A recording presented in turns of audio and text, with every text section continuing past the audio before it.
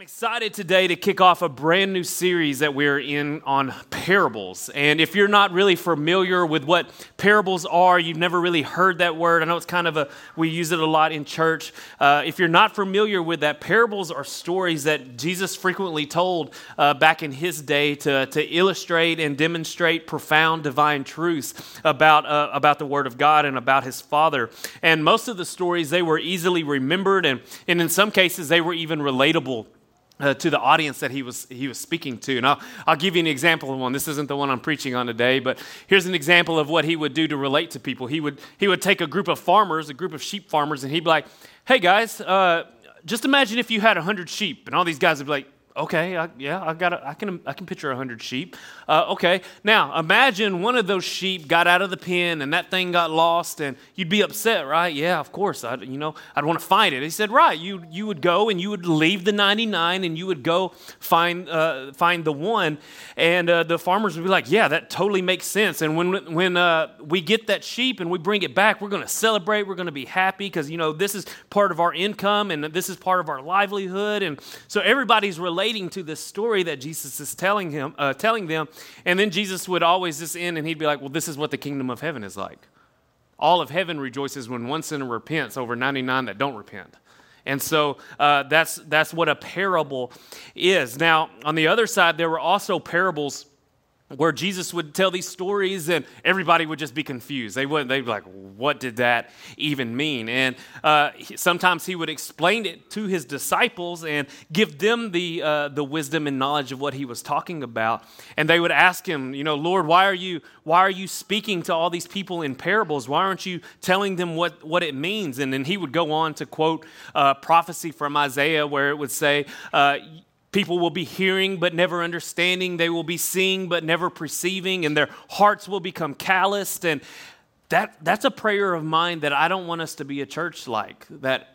Our ears aren't open to hearing, and our eyes can't perceive what's going on around us, and our hearts become callous to the Word of God. And I pray that every single Sunday and every single time that I preach, my prayer always includes, "Lord, open up our ears to receive what you have for us. Lord, your word says your word doesn't return void." And so, Father, I proclaim that promise over your word that's going out today in power. And so we always want to have that heart that's ready to receive what God has for us. Now, today I want to kick off our first installment of this parable series, and I want to talk about forgiveness. Now, who in here has ever been treated badly by somebody? Let's be honest. Raise your hand. Y'all are so much more honest than the first people at 8:30. Only like 3 people. I'm like, "Y'all are some liars." But I forgive you. It's okay. I forgave them. And who in here has ever forgiven that person that wronged you, that hurt you, that did something wrong to you? Okay, good. Now, here's where you got to be really honest. Who in here has not forgiven somebody that wronged you or did something bad to you? Okay, me too. My hand is up with you in agreement to that. Well, in this parable, Jesus is going to teach us that you cannot grip onto bitterness and grip onto the gospel at the same time. And so I want us to get that today, that you can't embrace the forgiveness of God and then not extend it out towards his people. And Jesus taught us in the Lord's Prayer in Matthew 6, what did he say? "Lord, forgive us our debts as we forget our debtors," or some say, "Forgive us our trespasses, we forgive those who trespass against us." And then what I love, what I kind of don't love, because a lot of people do this, and I've been guilty of this myself in the past. We just stop right there and yours is the kingdom and the power and the glory forever and ever, amen. And that's it. We stop. But Jesus keeps on going right there. He keeps on talking.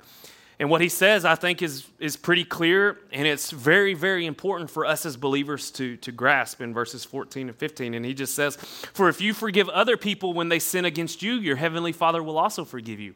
But if you do not forgive others their sins, your Father will not forgive yours." And that's heavy.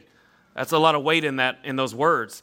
And he's telling you, he's not saying that you need to forgive just because it's going to make you sleep better. Yes, it might make you feel better about yourself. It might help your day be a little bit better. You might not be as bitter once you forgive somebody. You might sleep a little bit better. But he's not saying it's just going to do that. He's given us a command that we have to forgive people. That if you've embraced God's forgiveness, we have to extend it. And This parable that we're going to be in, Jesus unpacks this idea of forgiveness in Matthew chapter 18, where we'll be today, when Peter asked him a question. Now, to give you some context of this chapter, this is kind of known as like the how you handle sin and how you handle conflict with brothers in the church and sisters in the church, and just what that kind of looks like to get reconciliation. And so Jesus is telling these disciples as he's teaching them this, he's like, well, if you've got somebody that's done something against you, or you know that they've sinned, you go to that person, you tell them their fault, and if they repent and they're sorry and they change their ways, you've won your brother back. Now, if they don't listen to you, you go and grab another couple of people from the church and you go to them, and then you address it and you get the church involved, and like this is the path to reconciliation. And so we pull up on this parable that Jesus is about to say, and right after he explains all this to the disciples, it looks to me like Peter gets a little bit concerned and a little worried about what he was just told by Jesus. And it says in verse 21 that Peter asks Jesus, Lord, how many times shall I forgive my brother or sister who sins against me? Up to 7 times? Now, as I was reading in my study Bible, preparing for this message, Peter already knew that the answer to his question was 3 times. Because back then, the rabbis would teach their disciples that, hey, if somebody wrongs you, you forgive them 3 times. After that, then you cut them off. And so Peter asked this question, and then he's offering an answer. Now, I read the Bible, and I like to laugh sometimes. Anybody else? Just like trying to make the Bible funny. And so I'm reading this, and I imagine Peter just kind of getting sassy with him. And he's like, how many times should I forgive him, Jesus? 7 times. Now, and I'll also say this. The Chosen has completely ruined me on my view of the disciples and how they look and how they talk and how they act. It's just ruined me. And so now every time I read the Bible, I just picture these guys, and I'm just glad they've got a tan. And and so again, I read this and I see Peter and I hear him in my head going, how many times should I forgive him, Jesus? 7 times? Like, what's the answer? And I think of those disciples and I picture Matthew as he is in The Chosen, and I just see him counting because he's a number guy. Rabbi taught us 3. 1, 2, 3, 4, 5. That's 6. That's double plus 1. He's like wanting us to even go further than that. Like that's crazy. I think of Thomas the doubter, who's just kind of an Eeyore, and he's like, well, I doubt anybody would ever forgive me. Like, must be nice. 3 times would be cool. I'd be happy with once. Like, that's just how I read the Bible. Like, maybe it's just me. And then everybody else is just like, man, Peter is getting sassy with our Lord Jesus Christ. Somebody better rein him in. And then Jesus, being blunt like he is, he looks at Peter and he tells him, I don't say to you up to 7 times, but up to 70 times 7. Some versions say 70 times. I've heard people ask me, is it 70 times 7? Is it 70? And my response is, it's not about the number. It's not about the number. If it was about the number, church, it would mean that you'd have to forgive somebody 490 times and keep up with that for 490 times. Then on the 491st time, that's when you forgive or just cut them off, and then you're done with them and it's game on and you can go about your business. But Jesus is telling us here that it's not about that. It's not about it. So Peter asks this question, and then Jesus goes on to do one of my favorite things that he does throughout the Gospels, and that's the theme of our series over the next 4 weeks, is he tells a parable. He tells the story of a king that wants to settle a debt.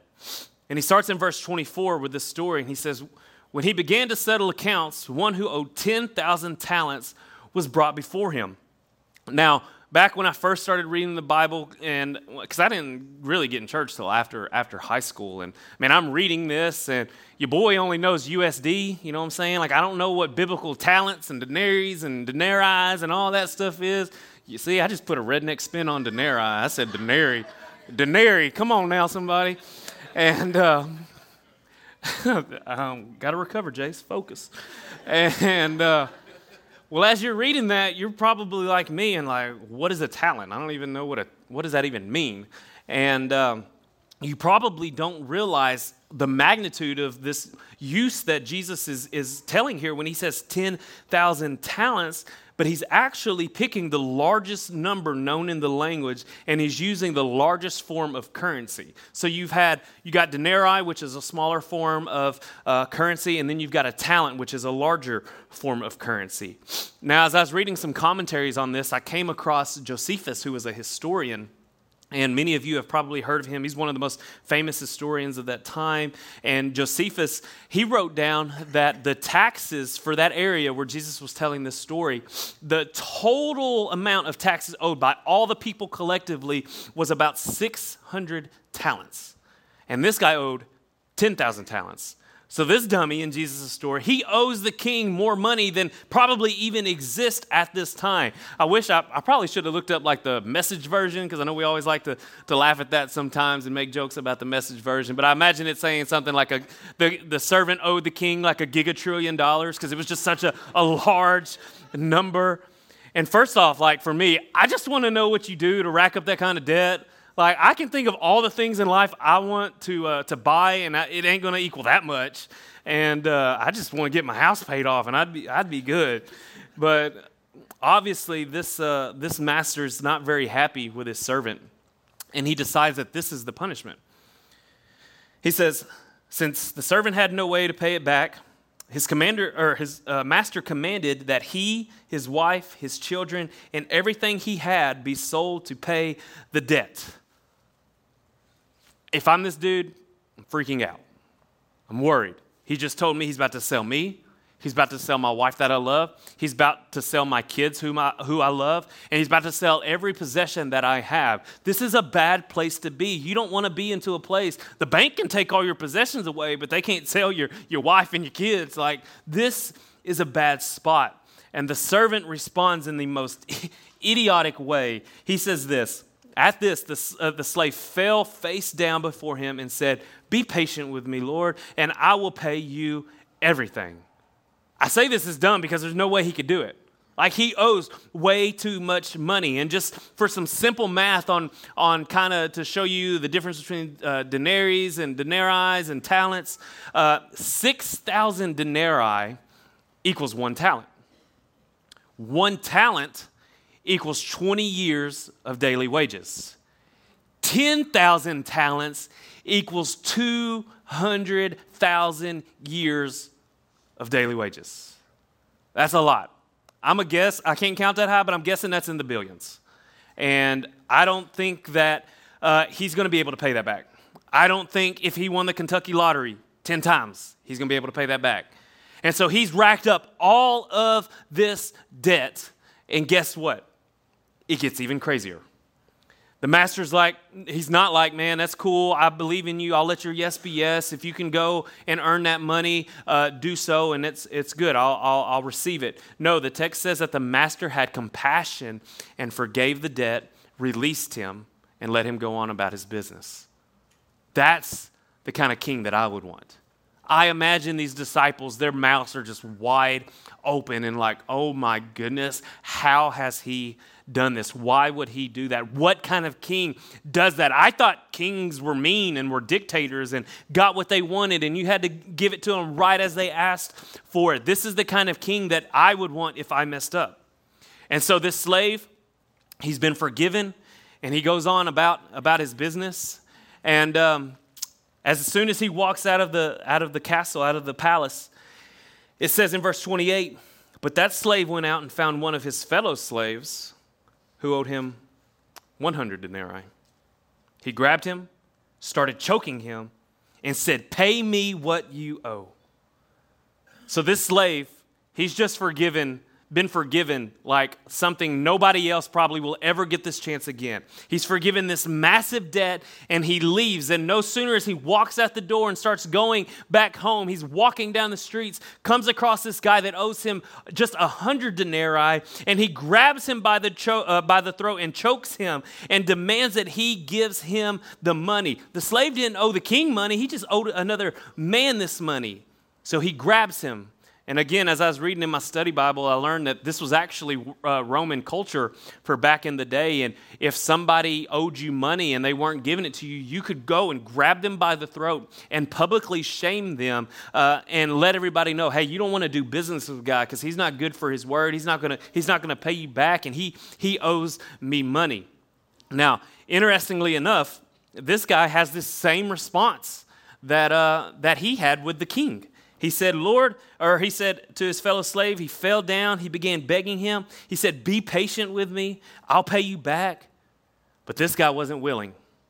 On the contrary, he took that guy, threw him into prison until he could pay what was owed. Now, like I told you, he owed this guy 100 denarii, which is still a pretty big debt. For simplicity, for us, it would be if somebody owed you $10,000. Let's say somebody owed you $10,000. Now, if you were sitting next to somebody in church today, and you knew that they owed you $10,000, you're probably not just going to be able to sit there quietly. You're probably going to be like, hey man, where's my money, right? Anybody, or is it just me? You'd probably be singing that last song, this is how I find my bound. You still owe $10,000. You would, because that's a lot of money, and you could do a lot with $10,000. Now, it's not like this guy didn't owe him anything, but compared to this debt that he owed to the king, it wasn't anything. It was nothing.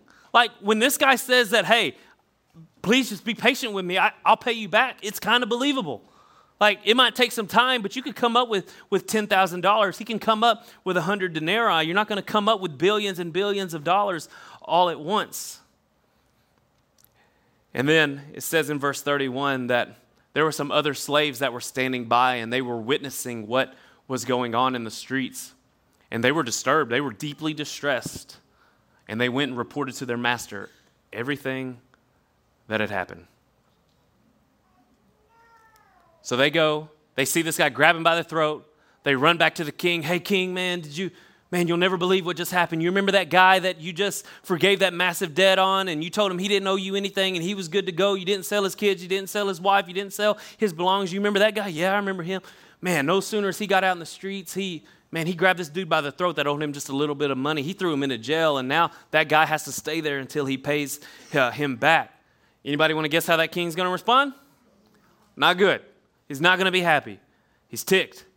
And it says, so the king summoned him in, and his master said to him, you wicked slave, I forgave you all that debt because you begged me. You begged me. Shouldn't you also have had mercy on your fellow slave as I had mercy on you? And so this king is so mad that it says in the next verse, his master got so angry, he handed him over to the jailers to be tortured until he could pay everything that was owed. So he didn't just throw this guy in jail like he did with the other slave. No, he threw him in jail and said, okay, now you're in jail, but you're going to be tortured. It's getting worse. And I'm sure Peter and every other disciple, and if we were listening to this story, we would probably be guilty of having their same response. Yes, torture him, throw him in jail. This dude's awful. Man, he was forgiven so much. How's he going to act like this? Yeah, give him what he deserves. If it was today's culture, we'd be like, cancel culture, get him off, don't let him have a platform, all of that kind of stuff. And then Jesus, again, just drops another little truth on them and says, so my heavenly Father will also do to you if each one of you does not forgive your brother from your heart. And he's like, oh, man, wasn't expecting that one, Jesus. That's a hard one to swallow. But church, he's talking to you and he's talking to me. He's saying that if you don't show forgiveness, you don't know forgiveness. If you're going to receive forgiveness, you have to give forgiveness. And you've probably heard it said before that hurt people hurt people. We've heard that. We've heard that healed people heal people. Well, I just want to say that forgiven people forgive people. Yeah. They do. If you've been given the forgiveness of God, we should then have a heart that wants to be forgiving of other people. And we're not just going to quote a Lord's Prayer and just not have any meaning behind it. That it's the people who have been shown the forgiveness of God that knows what it means to be forgiving to others. This is how the gospel works, church. You and I, we were enemies of God, and the goodness of God came running after us. It's not just some fancy, pretty song that we sing. No, the goodness of God came after us. He ran after us. He forgave us of our sins. And while those people, when they crucified Jesus, they hung him on the cross, they put nails in his feet, they put nails in his wrists. And when they did that, the whole time they're mocking him, and Jesus prayed to them, and he gave his life for them to pay for their debt. He gave his life for them. So if forgiveness is this important to God, how do we do it? How do we do it?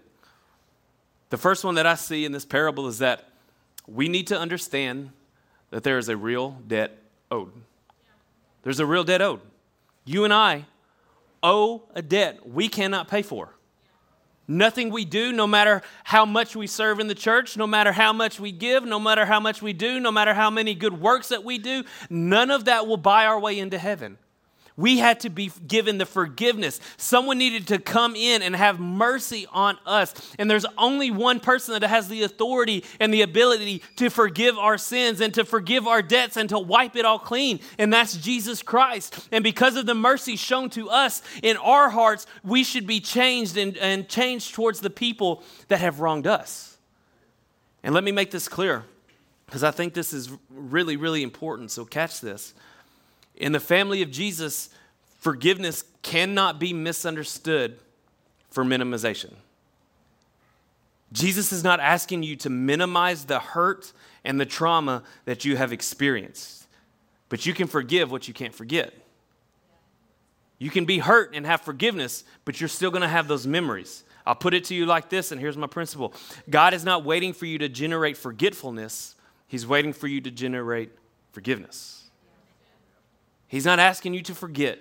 He's asking you to forgive. Forgiveness does not mean you're staying in an abusive relationship. I think so many times, a lot of us, we have things happen to us and we get wronged, and here's our response. I've been guilty of this. Man, it's okay. It doesn't bother me. It's no big deal. It is what it is. Nothing I can do about it. Oh, well. And I think this starts at a really young age for many of us. We have things happen to us and we just begin to be taught it's okay, it doesn't bother me, it's no big deal. And then when we get older and somebody really hurts you or somebody really abuses you, you begin to normalize a behavior that God calls sin.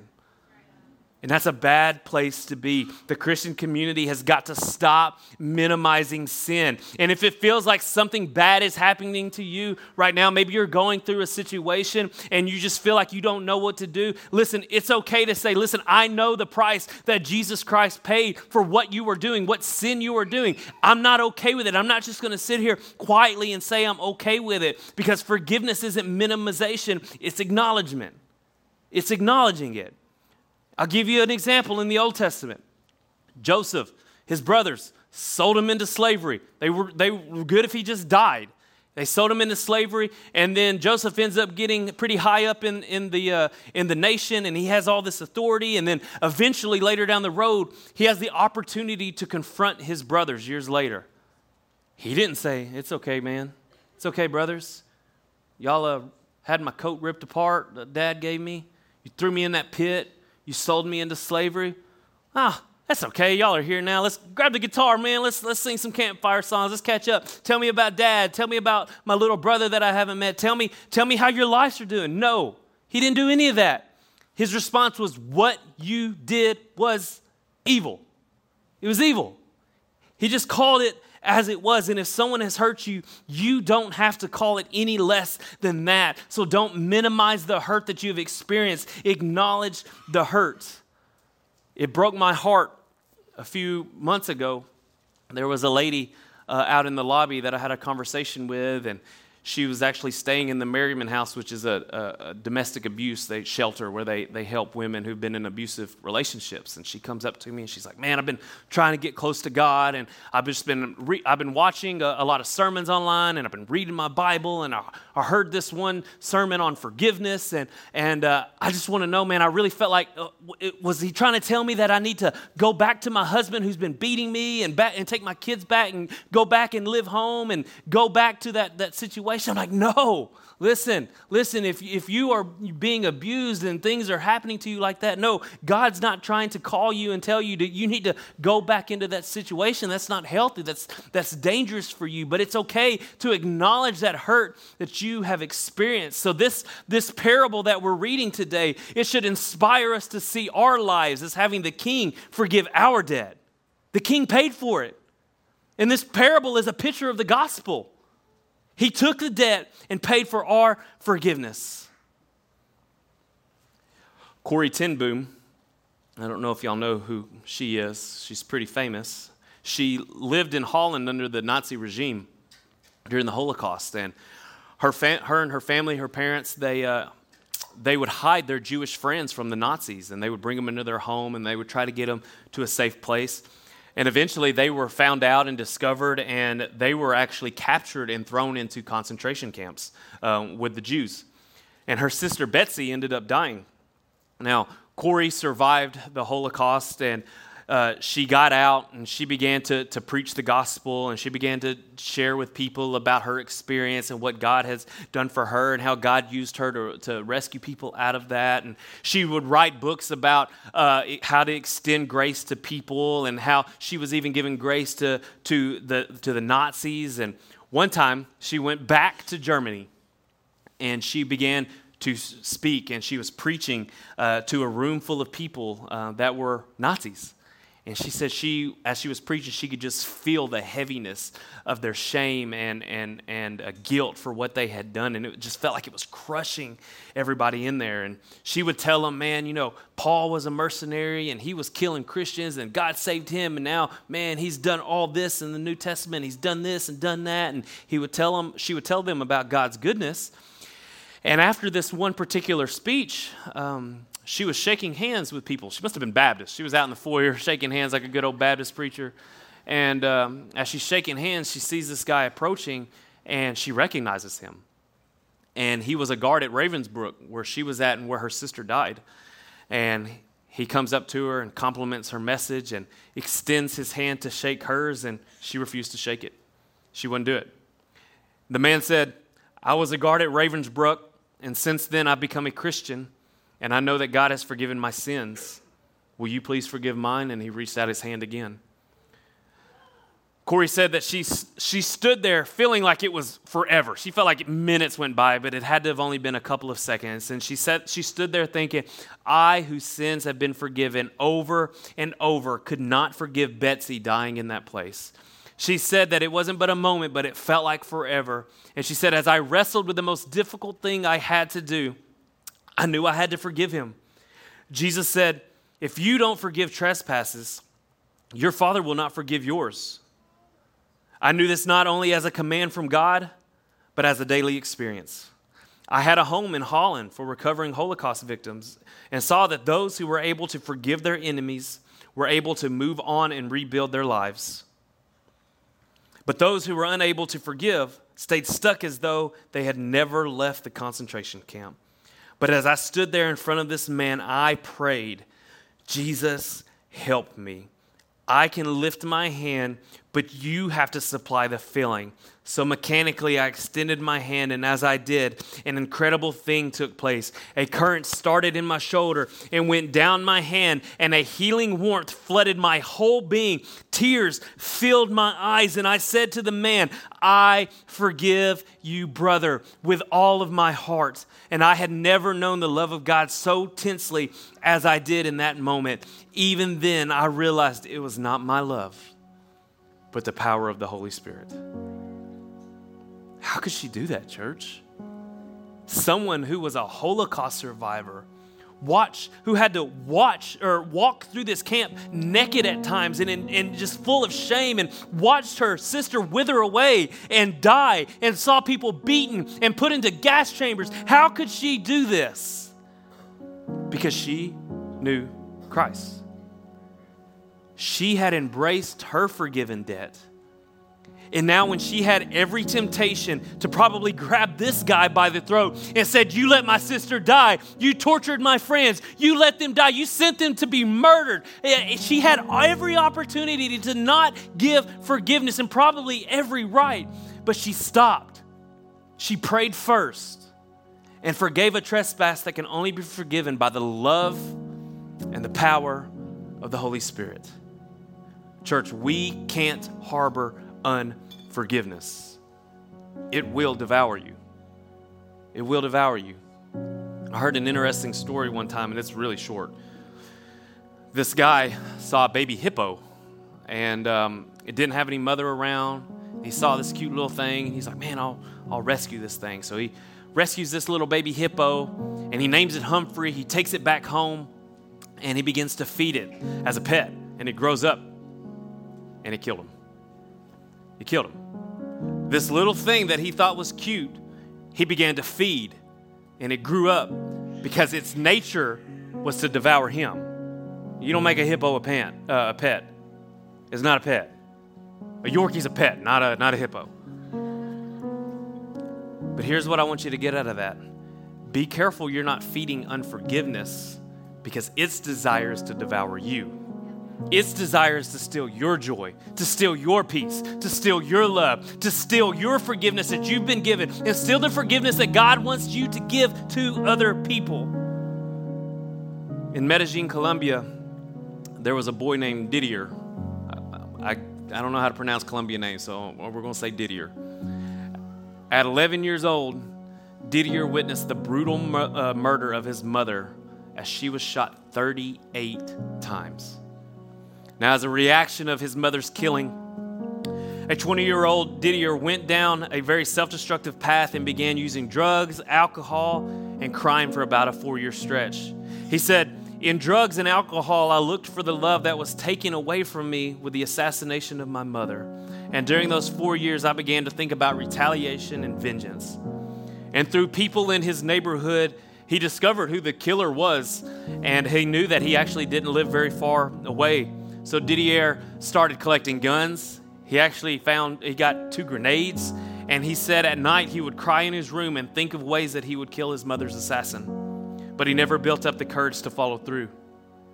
And then one day, a friend of his who was a Christian invited Didier to church with him, and this invitation changed his life.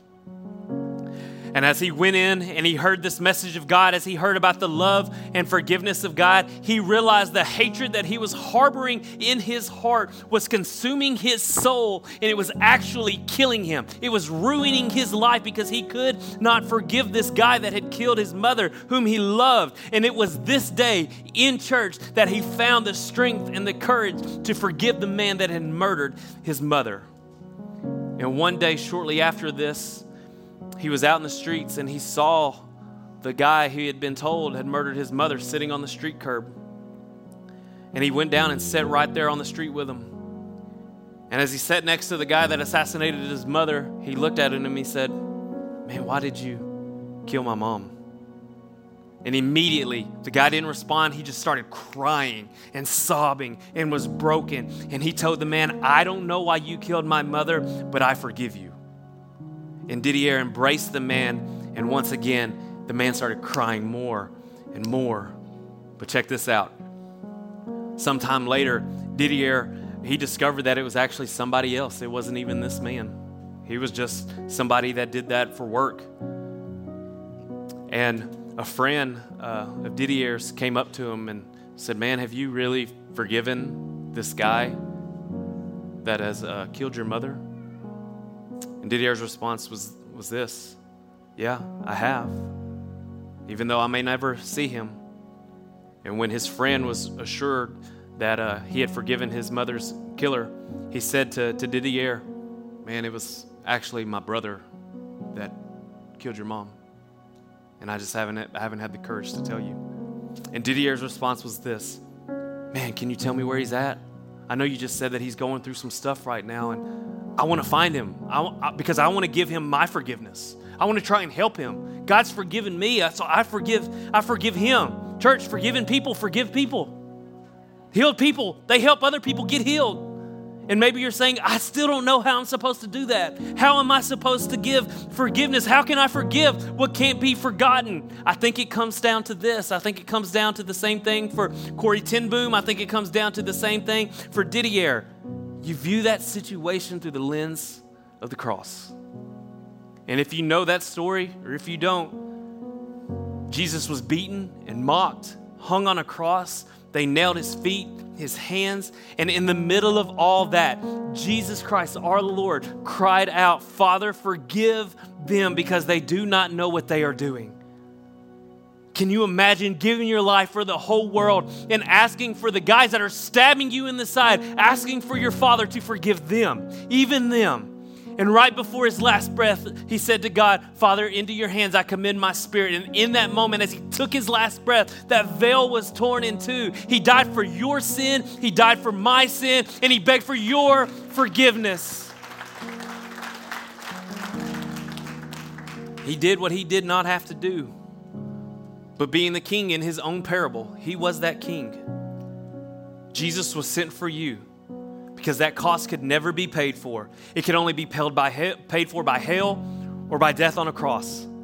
And that's what Jesus did. We've said it before that hell isn't a place that God sends bad people. Hell is a place where God sends people to pay for their own sins. But you don't have to. Let Jesus pay for it. He's already given his life for you. And I'm so grateful that God is a good Father, that he loves you so much that he sent his own one and only begotten Son to die for you. And because of that great forgiveness that he has given us, now he commands you and me, all of us, to forgive other people that have wronged us. We can forgive, but we don't have to forget. And that's why he taught the disciples to pray by saying, "Forgive us of our trespasses, as we forgive those who trespassed against us." And he wants to forgive you of whatever debt you've incurred to him tonight. Maybe you've sinned against God, but he's still offering forgiveness to you today. He doesn't want you to be tortured for eternity and thrown into jail to be tortured. He doesn't want you to be tortured by unforgiveness now as you're alive. He wants you to say yes to him.